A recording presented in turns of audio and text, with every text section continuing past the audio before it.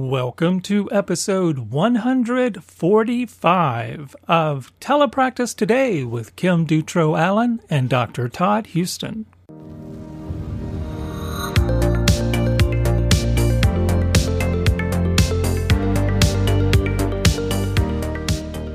Hey, welcome back to another episode. My tip this week hopefully helps someone other than just me, but maybe it's just me that needs this.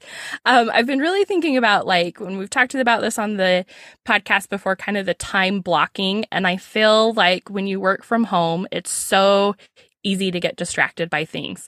Like, no one's going to walk into my office and see that I was on my phone checking Instagram between students, or like that I ran to change the wash or, spent time cleaning up. So I think just having that dedicated time where you're like, I am just doing this right now, you'll be so surprised at how much you actually get done.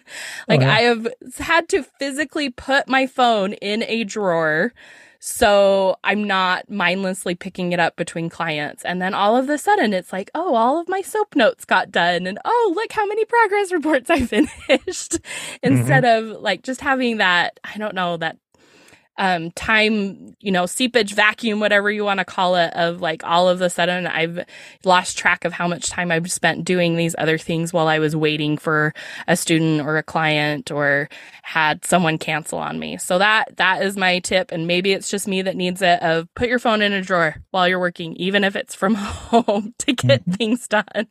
Yeah, I agree. I have here on my little desk here, I have a little timer that you can set for however long you want. And I often use that because I say, okay, for the next 30 minutes, this is what I'm working on. Right. And just tune everything else out. And I focus on that. And it's very, very helpful to get more things done. Right. Because it makes you focus. Yeah. And I've heard that too, is like some people are like, well, I use my phone for that. But how many times have we all like picked up our phone to do something like that? And then you're like, wait a minute, I don't remember what I picked up my phone for. Now I've looked up these 10 other things. That's right. So I think too, just having that, instead of having a device that does everything, have a device that does just one thing that you need it to do so you don't get sucked in. That's right. Or you're like, we have the Google HomePod. I'll just say, right. Hey, Google, he's going to respond because I just said that. Set a timer for 30 minutes or whatever, and then I'm working on something. So I've done that as well too. And that always works pretty well. So yeah, it helps us focus. There's too many distractions, our phone being one of them. And when we can focus, we're just going to be more productive and we're going to feel better because we're getting stuff done. Yep. And speaking of getting some stuff done and maybe looking for a new job, maybe. Yep. That would and be spending something. Less time on your phone looking for a new job. There you go. We have someone on today, Annie Mork, and she has a website called Jobs for Therapists. Is it Jobs for Therapists? And it's a job board that she's developed, and she's a speech language pathologist, but it's for all allied health professions, or most of them. So if you're looking for a position, go to Jobs for Therapists and learn more about what Annie's doing. So let's give her a listen.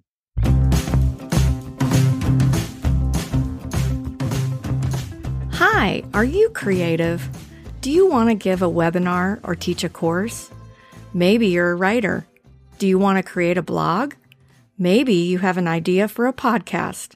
Whatever your passion is, we at 3C Digital Media Network want you to be a content creator so we can bring your ideas to life. So, to get started, visit our website at 3cdigitalmedianetwork.com and sign up to be a content creator. We look forward to seeing your passions come to life on our platform. Well, Annie, welcome to the podcast. Would you mind sharing more about your background? Absolutely. Thanks for having me. I am a speech therapist. I graduated in 2017, and I've had quite a wild ride as a speech therapist. I've held lots of different positions. I primarily work in the schools, but I've done everything from, being an actual speech therapist for a district to travel therapy, working a pediatric outpatient setting, and then now working as a remote speech therapist for schools in a completely different state than where I'm at right now. Kim knows how that is. Yep. So how did you find speech language pathology? Yeah. So, I could say I found it way back when I was 4 years old. I was one of those kids that had speech therapy way back in the day. And I absolutely loved it, but it wasn't something that I thought of as a career path. So I started my undergrad as a math secondary ed major with a minor in computer information systems. Had the whole gamut, was going to be a high school math teacher. I was very pumped about it. And I got about halfway through, I was about a sophomore, and it was taking me forever to do my homework. And I turned to an upper grad student and I was like, am I dumb? Like, why is this taking me so long to do it? And he was like, oh, that's being a math major. Like, isn't it fun? And I was like, no, this is not fun. Like, I am out. I don't want to do this. And a gal who was a year ahead of me in school was like, oh, I'm a communication sciences and disorders major. You should look into that. And I was like, what does that do? And she's like, I'm a speech therapist or planning to be a speech therapist. And I was like, well, I know that. I've done that. And so switched my major, ended up with a minor in math at the end of it. So it wasn't all for nothing, and just started on the path to be a speech therapist. That's awesome. You would probably upset our typical profile of a GRE new student. Because they score really high in verbal and really low in analytical. You probably scored really high. I bombed that math portion. Probably scored high in both. It was so bad. I even took it twice to try and get better at it, and it just didn't change. I know. I felt for my my peers. I was like, I was in statistics at the time, so the statistics portion wasn't too difficult. And I was like, wow, I think the GRE was made for me. I was like, this worked out really well. So, but a lot of compassion for my fellow speech therapists out there. When I took it, I hadn't done any math classes since my junior year of high school when I took the GRE. So it was gone. I couldn't remember any of it. And it's kind of hard too, because you're thinking of the students who are going to get their master's in mathematical sciences or whatever. Right. And so they're testing their skills and you're like, I compute percentages day to day. Like, that's my math right now. Yep. And usually I have a calculator do it for me. You just got to double check. Yep. That's right. When I worked with my doctor, we had to do 4 stat courses, and it was not fun. It was not fun. And we kept telling each other, because we'd all meet in groups and try to figure this stuff out. And we had to do all these formulas, take these data sets and analyze them and do a lot by hand. And it's like, there are computer programs that will figure this out for us. Yeah. Why are we doing this? Why are we having to turn in all this math that we don't know how to do? Yeah. So it was usually one person knew how to do it. We all kind of crowded around her and begged her to help us. So yes. So we all are doing things we can actually do now. So that's good. Yes. So talk to us about some of your positions you had. You said you've been in the schools. You did traveling. That's always exciting. It was really exciting. Was it what you had hoped for? I would say it was what I hoped for and even more. Nice. I started doing it in October of 2020. So it was kind of the middle of the pandemic. And I had transitioned from speech therapy into this human resources role. I was like, I need a break. I want to explore something different. And, I started that position April 1st. So it's we kind of just started in the pandemic, and I was running reports alone in my house. And I was like, this is so boring. I don't connect with this. And this recruiter reached out to me and was like, hey, speech therapists out in California are making X amount of dollars. And I was like, oh my gosh, that's an incredible amount of money. And I was missing the kids, that interaction. And so I was like, yeah, let's do it. And so moved out to San Francisco, October of 2020. I was there for 10 months in their schools. Coming from South Dakota, I didn't bring a car with me. I learned how to bike everywhere and take the train. And I lived in a co-living house. So I had 15 roommates right off the bat. And we we're just all quarantining together when things would get really rough with the pandemic. And it was a lot of fun. It was actually my first experience then with teletherapy because, the schools would get shut down, kind of like everyone, and we'd have to start seeing kids remotely, and then we get pulled back into the schools. So that's where I started, and, didn't really know where I want to go after that. And so was like, let's keep traveling, and went to Phoenix, Arizona after that. Nice. Was there for a little bit, but then at the time I'd met my now husband, but we were starting to date and we got engaged. And so I left that contract early to then move to Dallas where he was at. We were doing the distance thing. And so did a travel contract in Dallas. And now I work remotely from Denver. Happily Just married. everywhere, now, right? Yeah. You can kind of tell the girl from South Dakota went like west and was like sunshine. Kind of got back somewhere in the middle. Yes. Yeah. And those are great cities. I mean, San Francisco, that's just incredible city. Phoenix as well, just great, different culture in both and Dallas as well. So you've been around. I have. Yes. I say I bring a lot of experience to a position, but I haven't been with a company very long, just because with travel, you can bop around, you can finish your school contract. And then when I moved to Dallas, I had to switch travel companies because, the company I was with didn't have contracts in Dallas. And I was like, well, my soon to be husband is there. I need to be there. And so, a lot of jumping around. Yeah. I love though that your first experience with telepractice was when you had moved to California and we're still doing telepractice in California. But you had to move across the country to do it. Actually, yeah. It's how you get that travel rate. You're like, I just have to be in the city and get that good travel rate money, but you're absolutely right. I was remote. So what was that first experience like? Was it did the school district have a certain platform they used? We used Zoom, and they gave us ultimate SLP accounts, and you kind of pull up your boom cards as well with it, and you just kind of hope for the best. And I honestly did not like that's better than what I've heard in other places. So that's great. That's fair. Yeah. They were doing what they could at the time, and everyone was hopeful to come back in person. But I did not like it. And I was like, this is not for me. Therapy is supposed to be in person. Like, I always pride myself in my behavior management, and you have kids, I was seeing preschoolers and they would just like shut the laptop and you're like, I can't do anything now. So didn't enjoy it, which is why I continued doing travel therapy and was like, put me in the schools. That's where I'm at. My specialty, I would say, is with working with kids with autism. And so a lot of that just works better when you're in person, depending on, where they're at on the spectrum. Right. Yeah, I would agree.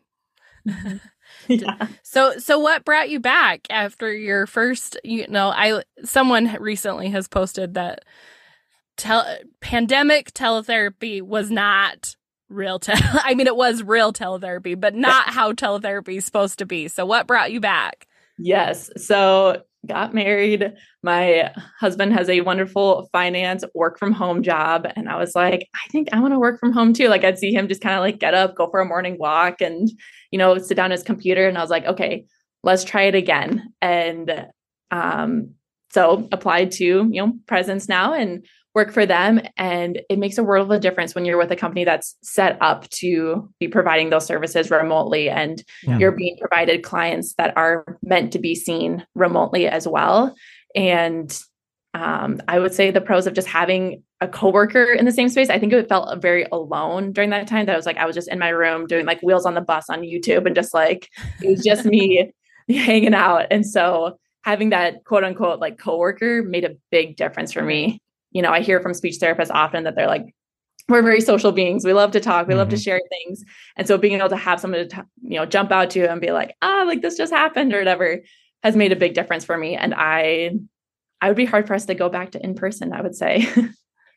Yeah. I think a lot of people have that reaction now, with everything how it's set up with, like you're saying, when you have a great platform, not having to struggle with it, then it's hard to go back. Yeah, absolutely. So now are you seeing just a range of children? Is that it? Mm-hmm. Yep. So I see, for the district I'm with, I see elementary, middle school, and high schoolers, which the middle Ooh. school and high schoolers were actually new to me. I'd always worked in elementary. So Mm-hmm. definitely feeling those challenges there as well. But, it runs quite well. We have, the aides at the school that go and get the kids, they get them logged in, they teach them how to use the mouse and the different functions on the keyboard. And so it works quite smoothly. I was really surprised. I think I'm at like 5 different schools within this district. And I was like, Wow. oh my gosh, like that seems like a lot. But, for the little chunks that I see at each school, it works out really well. Yeah, a lot better than it would, having to keep everything in your car and drive between 5 different schools in one school district. Exactly. I remember my first job on my CFY. I had 83 kids on my caseload, which was just like way too many. And I was at 2 different schools and I was like, I don't know how to do this. And, definitely built those skills where like you could throw 70 kids at me and I'm like, great. Like we know how to handle this. We did it before. It's still not, I would say, best practice, but to then be able to be in this position of like, okay, I know how to navigate different schools. This caseload seems a lot better than where I was at, 4 or 5 years ago. And so I know Kim is now also doing some middle school and high school students. So what have been your challenges with those middle school and high school students? The games that I thought were super fun with elementary kids, middle schoolers are like, no thanks. They're like not impressed whatsoever. So it takes a little bit more to keep them engaged, I would say. But I also enjoy that they have more of that like back and forth. That's like we can have conversations and, I'm in Colorado, but they're in California. And so I can say I'm in Denver and one of the kids is like, I've been to Denver. You're like, okay, cool. Let's talk about that. And you can share those things, with my high schoolers. I was able to talk to them and be like, what do you want to do after graduation? And they're, sharing about their classes that they're in. And it's like, feels more, it's just that, higher level of what's happening in their life. I absolutely think the elementary kids that I see, the problems and, things that they're facing in school are absolutely real, but then you get to see them develop and be at that point where they're like, what do I want to do for work? And I had a kid tell me, he's like, I want to be a truck driver. And I was like, awesome. Like, how can we work on your goals to aid you to get to that point of being a truck driver someday? And it's just really cool to get to see. Yeah, I would agree. Yep. Although sometimes I still get surprised that my kids do want to play games in that middle school and high school level. They'll be like, where's the Uno? We want to play Uno. And be like, really? We got to play Uno? I had other stuff we were going to do today. So, or one kid today, I was like, I got a list of articulation words. Should we just read them off? And he's like, no, I want to play tic-tac-toe. And I was like, okay, we'll play tic-tac-toe with them. So don't throw out all your games would be my thing. I always get surprised. But yeah, I've seen that same thing, like just finding what they're interested in and what, really sparks them. It has such an impact on them. I think even more than the kids that are little, because like, that you're going to be able to like pull out like, Paw Patrol or trains or robots and like you've got everyone's attention. But when you have to find that like just one thing that really sparks them, like I had one student that I started making him make all of his complex and compound sentences. I was like, okay, you got to give me one on trucks. His teacher told me he loves like 3 things in life. It was like trucks, football, and 4-wheelers. So all of our sentences that he had to make, instead of it just being like random stock photos or something that I had pulled up, they were all about, okay, tell me something about your truck, tell me something about your 4-wheeler, tell me something about football. Most of them ended with like Ford suck or something like that. But hey, we got those conjunctions in there. I would say that's such a good point. You learn so much as a speech therapist, like working with the kiddos. I'm like, I know so many names of dinosaurs now that I would have never known before doing this. I was like, what was it? There's one that was like a Gigantosaurus. And I was like, that has to be made up. And they're like, no, it's a dinosaur. And I like Googled it. it's a real dinosaur. I was like, oh my gosh. Yeah. You learn a lot of random subjects. Yep. I have a couple kids that are at a tech school and we're working on presentations. So I was trying to give them something that like would be easy and fun to do a presentation. I was like, tell me your favorite food, or like convince me to buy this candy bar. And they just like rolled their eyes at me. And he's like, the one student was like, I want to talk about why we should still try and have an international space station. And I was like, that was the persuasive essay or like presentation that he wanted to give me. And I was like, okay, sounds good. I was like, I tried to give you guys some easy things. And they both looked at me and were like, this is what's easy for us. I was like, shifted my thinking a lot. But yeah, I'm learning all sorts of things from them. That's fantastic. I've asked the students to teach me all the slang words that I ask my grad students too, but sometimes they are kind of left stunned with some of the things that the high school students that we work with sometimes come out with. Is like, what does that mean? What did you say? Yep. Yes. So that's always an education, because those terms kind of keep changing or come up with a different meaning for an old term that used to be cool, now it's not, that kind of thing. Yes. Yeah. Makes my head hurt trying to keep up with it all. I like that. You could do a trade-off. Like, I teach you a vocabulary word, you teach me a vocabulary word, as long as it's school appropriate. Yeah. That's an excellent call. I just got another high schooler on my schedule, and I'm like, okay, what are we going to work on? And she's pretty high. So I'm like, I love that idea. We might just teach each other some things. It's like when I went to work for a school for the deaf many years ago, I asked the older students to teach me all the dirty signs. So I knew when they were saying bad words, all the, so, but yeah, they have those signs as well. So I needed to know what, and some of them are local, they're like local signs that get used for different things. So I had to understand what those were. Kind of. Yeah, like a dialect. Yeah. So I had to understand what they were saying to me. And it wasn't very nice sometimes. So you have a new opportunity that you've developed, a new outlet for yourself. Share what that is, because I think a lot of people will be interested in using your services.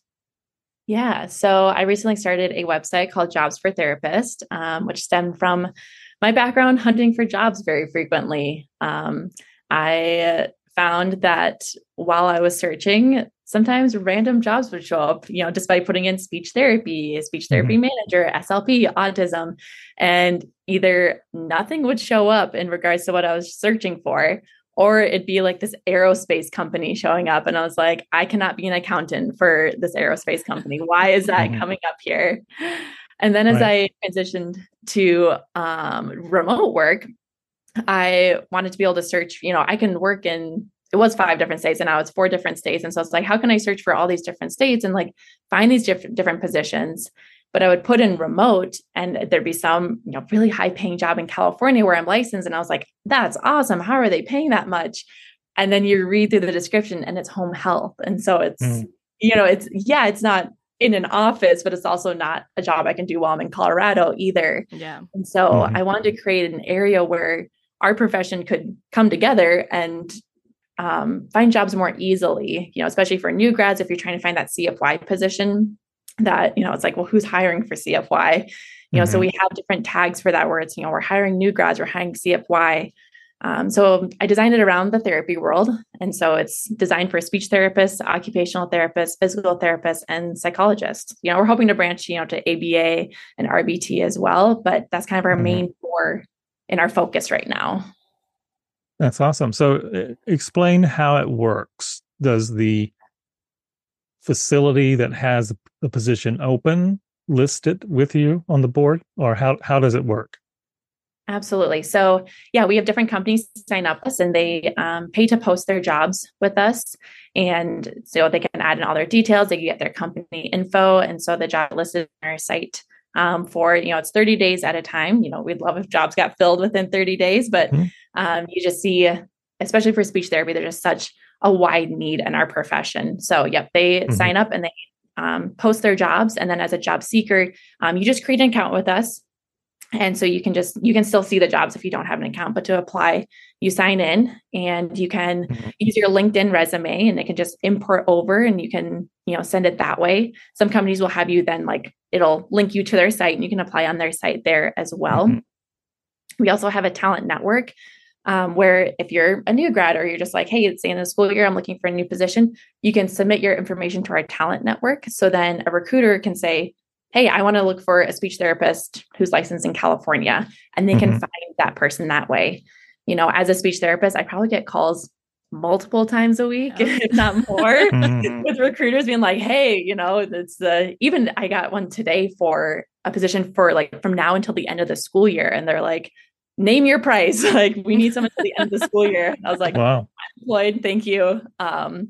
But let me tell you about this website where you can advertise.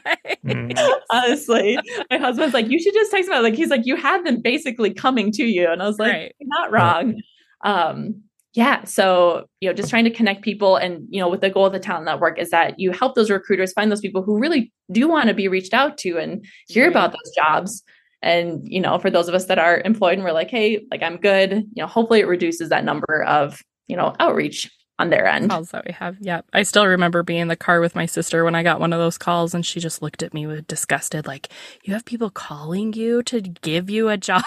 I was like, yep, thanks. And she actually is the one that told me that I should be a speech therapist. So it was like, thanks for picking this field for me. I will always have a job. Yes. Yeah. It's, my husband was looking for a job a year ago before he got this wonderful work from home job. And he's reaching out to all these recruiters and trying to find, someone, that's, knows what he does and they can translate what he does. And I was like, I get 5 calls a week, texts, emails, everything. And he was like, it's not fair. I was like, it's just different. Yep. So right now the job market is pretty hot. Would you say? I mean, there's more jobs than people to fill them. Absolutely. Yeah.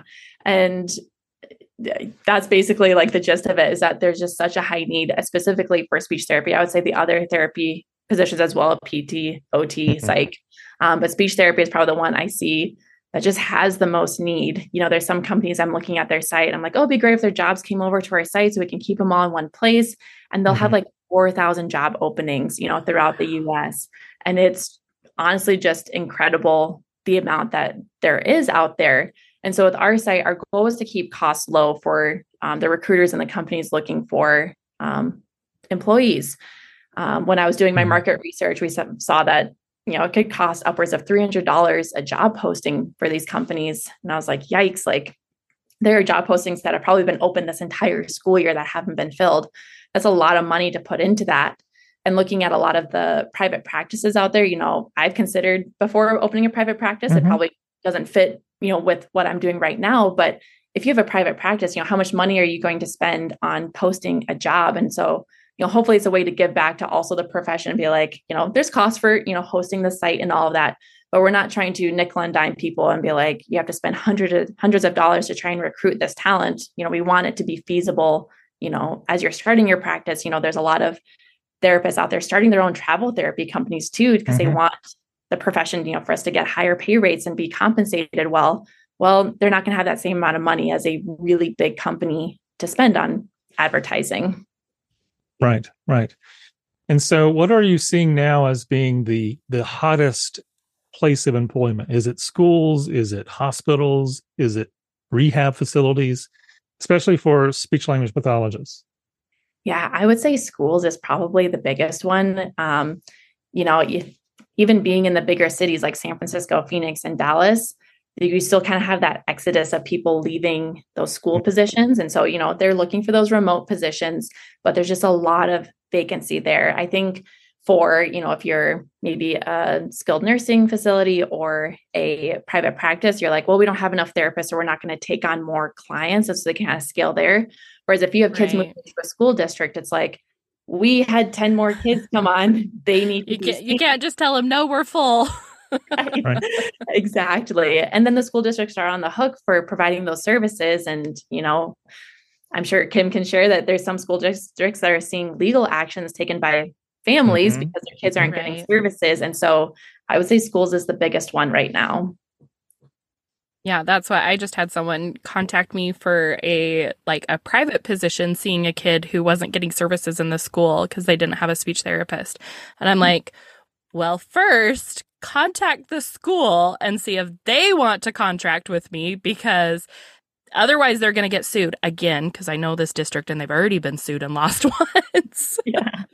They're going to get sued again for not providing these services. So they're much better off just providing a speech therapist who can work remotely than they are getting sued. Right. Right. So Annie, what are some recommendations or suggestions for that individual who's looking for a new position? Maybe they've just graduated and they're starting their career. What are some recommendations you'd make in terms of how would they start that process, resume wise, interviewing? What would you recommend?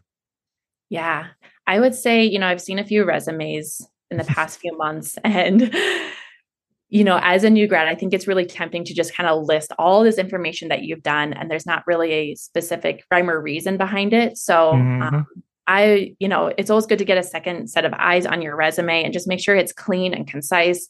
Having just straight text on it can be a lot for an employer. And sometimes, I've looked at resumes before in previous positions and just been like, that's busy, moving on, especially if you have a lot of people applying to that position. If it's a really desirable one, they might not take the time to read it. Now, we are really needed in the field, so they might just take whoever's coming along.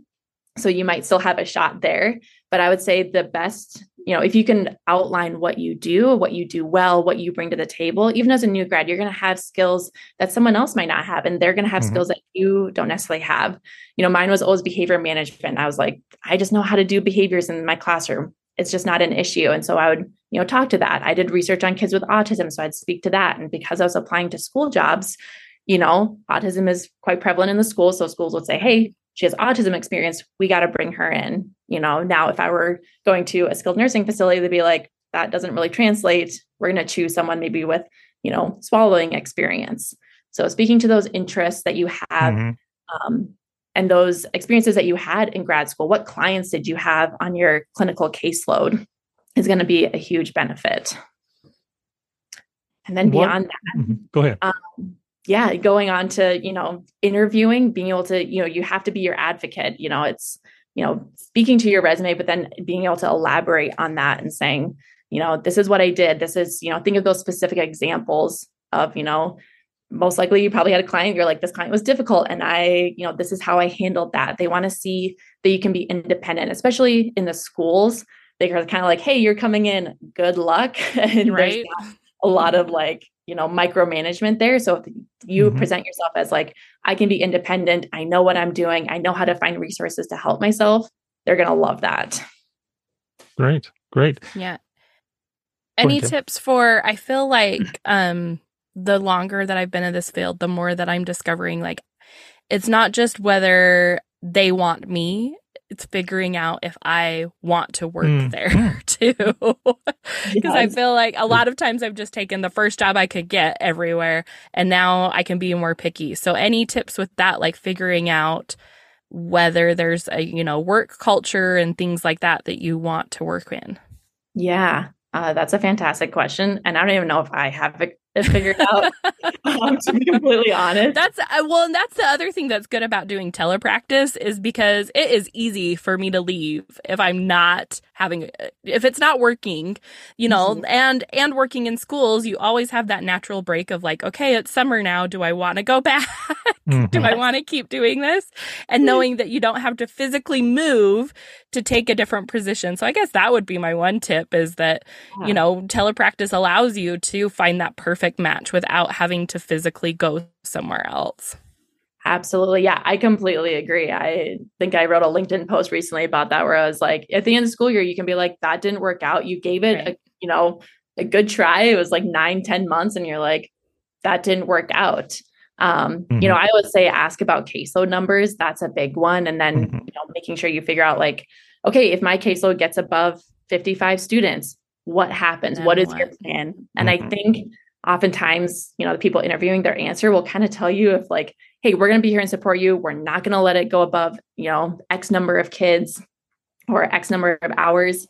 And then it's like, okay, then you have to know that, is it going to be in the contract that it says that, following up on that, or is that something that you need to follow up on, kind of knowing your rights with that as well. I see often on like Facebook, travel therapy pages, and they'll be like, this was in my contract, and like, they're, screwing me over or whatever. And it's like, they're not trying to, the company's trying to protect themselves, and it is your job to read the contract. So I always advocate for reading whatever contract you're signing. Mm-hmm. And if you don't know what it says, find someone that can help you figure out what it says. And I think that'll save you a lot of headache. Yeah. One of the things that was recommended for my grad students, and I have someone come in and talk about, getting their first, position and how to negotiate a little bit. And because it's really the time that you have the most leverage is when you are interviewing and get offered the position and then getting things in writing. But we've also talked to them about, cleaning up their social media. Yep. And making sure their email address isn't like hotlips@gmail.com, which I know have no idea who that is.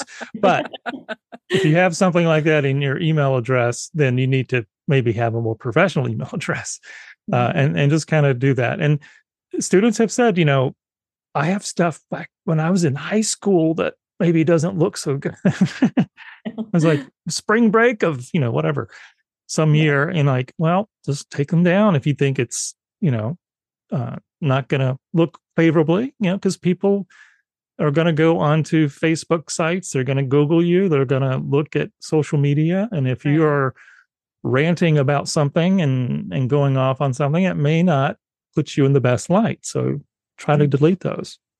Yeah. And I'd say that's an excellent point too, just in working in the schools, like Kim and I work with high schoolers, we have a lot of access to technology. And so it's a lot of like making my Instagram page completely private. Like you have to request to follow me, because I don't know if they're trying to find me. I don't know if parents are trying to look me up or whatever, but that's the first thing we do, Right. That's the first thing we do. Anytime we hear someone's name, see someone's name, are going to meet somebody new, at least me, maybe it's just me. It's not just me. That's the first thing I do is look up their social media. I want to see, can I follow them? Everything about their social media that I can find. So you really have to be aware of that. Mm-hmm. Yeah, definitely. And this is just something that I think happened to me. I don't have proof of this, but I had posted about an illness about 5 years ago. And I think that prevented me from getting offers for another position. I don't have proof, but it was on my social media feed. And I'm sure they found it. I mean, it's just the conversations I had during the interview process. And they didn't ever ask me directly, but I got the feeling they knew about that. Yeah. And I didn't tell them. So the only way they knew about it is that they saw it on social media. Yeah. So that was an interesting experience. Now, I could probably sue them, but if you had proof, yes. Yeah. If I had proof, something in writing that he's had this diagnosis 5 years ago, he's probably going to die, or something, So that that's something that came up that I experienced, I think. Yeah, that's a side of it I wouldn't have thought of. So I'm glad you said that. Yeah, definitely. Yeah. So schools, the hot job right now, working in the schools. Mm-hmm. What's sort of the second tier? Will it be medical centers, rehab companies? Probably more rehab is what we'd see. I would say it's still pretty competitive for like pediatric medical settings. Don't see a lot of those jobs come through. So yeah, definitely still the rehab and skilled nursing facilities is probably the big one with that. Yep. And probably across the board, PT, OT, SLP for all of those. Right. Yeah. And what would you do? Do you have any recommendations? We sort of talked about the new graduate. What about someone, like I just said, someone like me, or, someone who's been in the field for a while?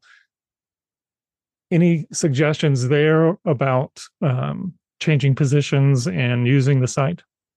Yeah. So yeah, always, I always say, if you're not happy somewhere, find somewhere that you are, because you're going to connect more with, what you're doing.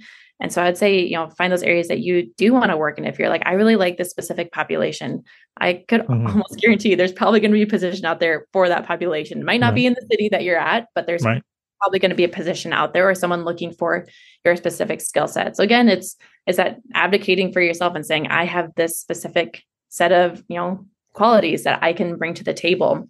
I would say, finding ways to be a creator in your space, whether, it's like creating things on Pay Teachers, putting out, free classes, webinars, things like that. I think companies see that and they're like, oh, like this is a leader in their area. They're putting things out there. They're giving back. They're doing things. And that's really attractive. And you can almost just attract those things to yourself as well by putting yourself out there. And it's scary to be vulnerable and do those things. But I would say in my experience of putting myself out there with Jobs for Therapists, it's been received really well. And, people from your community, the speech therapy community, PT, OT, whatever, they're going to gather around you and be like, yeah, like this is awesome. You got to check this out and be a part of it. So definitely, honing in on those skills that you have. But let's say you want to change to a completely different area of specialty. I would say, emphasize, that growth mindset that, you're willing to take on new things. How did you, let's say, for me, swallowing is not an area for me. I have no passion for it, but if I wanted to switch to that, how do I transition to that? And it'd probably be, I took these extra classes. I shadowed, a peer from grad school that is in that area. I am willing to start from the ground up and relearn these skills, and be mentored, even though I've been in the field for a little bit. And, you might have to start in a position that's not as ideal, that is just someone needs a swallowing specialist. And you're like, great, that's going to be me. And then you can move from there. Yeah. And I think I was just talking to one of my students about this today, but emphasizing those soft skills too, that like maybe I don't have experience with this particular area, but I've problem solved before, or I've created something from scratch before. Those kinds of things too is what came to mind. Absolutely. Yeah. I think that's a fantastic point that, people want to know that you're going to get along with your other coworkers, that there's not going to be squabbles or issues, that you can figure out a schedule together. And, you can pull a kid or, see a kid in a nursing home when PT isn't trying to see them, et cetera. You can collaborate on things and that's going to resonate really well with them. Sure. And are people seeking more of the work-life balance, do you think? I think so. And I think we're seeing that with the remote work as well, that, kind of like how my husband works remotely. And I'm like, I want to as well. You see all these tech companies and it looks really nice. I don't have the flexibility to travel around like some people where they're like, I'm going to go to New York for a week. I'm like, I'm not licensed there. I can't go there, but I can at least, work from home. And I think that's where a lot of, especially schools are seeing, if we want our, students to be seen, we have to bring that in. And so even just with the number of jobs open, that I think companies are having to shift to work-life balance, because how are they competitive with a company that's saying, hey, productivity at this rehab center is 50% and we're requiring 75%. Most people are going to choose that 50% and potentially a higher pay rate over something else. And so they have to be competitive. I was talking to them the other day and I was like, we have so much room for advocacy for ourselves. Not that I ever want it to be a power struggle between us and the companies, but, back to my CFI when I had 83 kids and I'd tell my director, I have too many kids. This is too many. I can't handle this. I don't have time for assessments. And they were like, sorry, continue on. And it was like, where's that support? But, when it's like, we don't have someone else to fill your job, how do we support to keep our employees happy? And so, legislation can take a while to cap caseloads. But if we're like, hey, I can speak up for myself now and say, hey, we need to bring on SLPAs or telepractice or something to support this, I think is a huge piece for us now. Yeah. I keep on hearing people like use the phrase when they're frustrated with not being able to get people in, of people just don't want to work anymore. And I get so frustrated with that, because I think that we're just all at a point where we want to work in a way that works for us and not like what we've been doing. And I think that the pandemic kind of just made us realize that it doesn't have to be done the way that it's always been done. Like, why do I need to go into the office for this? You know? And so I think that just gave us like a bargaining chip and a wake up call to be like, yes, I want to work. I love my job. I love to provide for my family and go and provide for these kids, but I'm going to do it in a way that works for me and not just this cookie cutter that someone has told me I have to do. Right. I remember in grad school, the question was, do you want to work in the schools or the medical setting? And that was like, right. That's it. Yeah. It was like, that's your option. And now it's like, I could, potentially if I were working part-time for a remote company and then going in person for another company and picking up part-time hours on the weekend, like there's so many different areas that you can be in now. And I think I think it's beautiful and hopefully attracts more people to the profession as well, to be like, it's not just those two options now. You can do different things and you can change mid-career as well. That's right. I think that sums up everything. It's, there's so many options now that if you're not happy, there's something else out there. So Annie, how can people reach out to you, get involved or list something on the job board or peruse the job board? Yeah. So, we kept it simple. Website is just jobsfortherapists.com. You can check it out. You can see what we have. You don't necessarily have to sign up if you don't want to. You can just keep an eye on us. We're on LinkedIn, Jobs for Therapists as well. You can follow us along there. We post, hot jobs there that, get posted. We love it when companies post their salary range as well. So we're always advocates for that and, making sure we keep that clear and transparent with that. So LinkedIn is a great place to connect with us. We're on Instagram too. Have some funny reels of, just the realities of being a speech therapist and working with kids and whatnot, if you're into that. But if you ever have any questions, you can always reach out to me at jobsfortherapists@gmail.com. Again, super simple. We're kind of the same across the board. But it's me responding to the email. So I'm always happy to connect with professionals or, recruiters that are looking for professionals in our field. But if you're a new grad and you want to, learn more, just talk about your resume and talk about how you can prepare yourself for an interview, I'd be happy to, jump on a call with you. Awesome. Well, good luck with everything you're doing. It sounds exciting. And you have to come back in another 6 months or a year and just give us an update on how things are going. I would love to do that. Well, that was Annie Mork. Thank you again, Annie, for joining us on the podcast. Good luck with all of your telepractice work. But also, I'm really excited for your new website, www.jobsfortherapists.com. So if you are someone interested in looking for a new position, go check it out.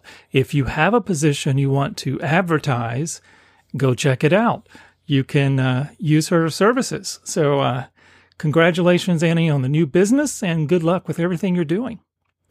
And thank you guys for joining us on the podcast. If you don't mind, always, please rate, review, subscribe, follow, or share this episode and this podcast with your colleagues, friends, neighbors, and countrymen, whoever you think would like to hear more information about speech-language pathology, allied health, and, of course, telepractice.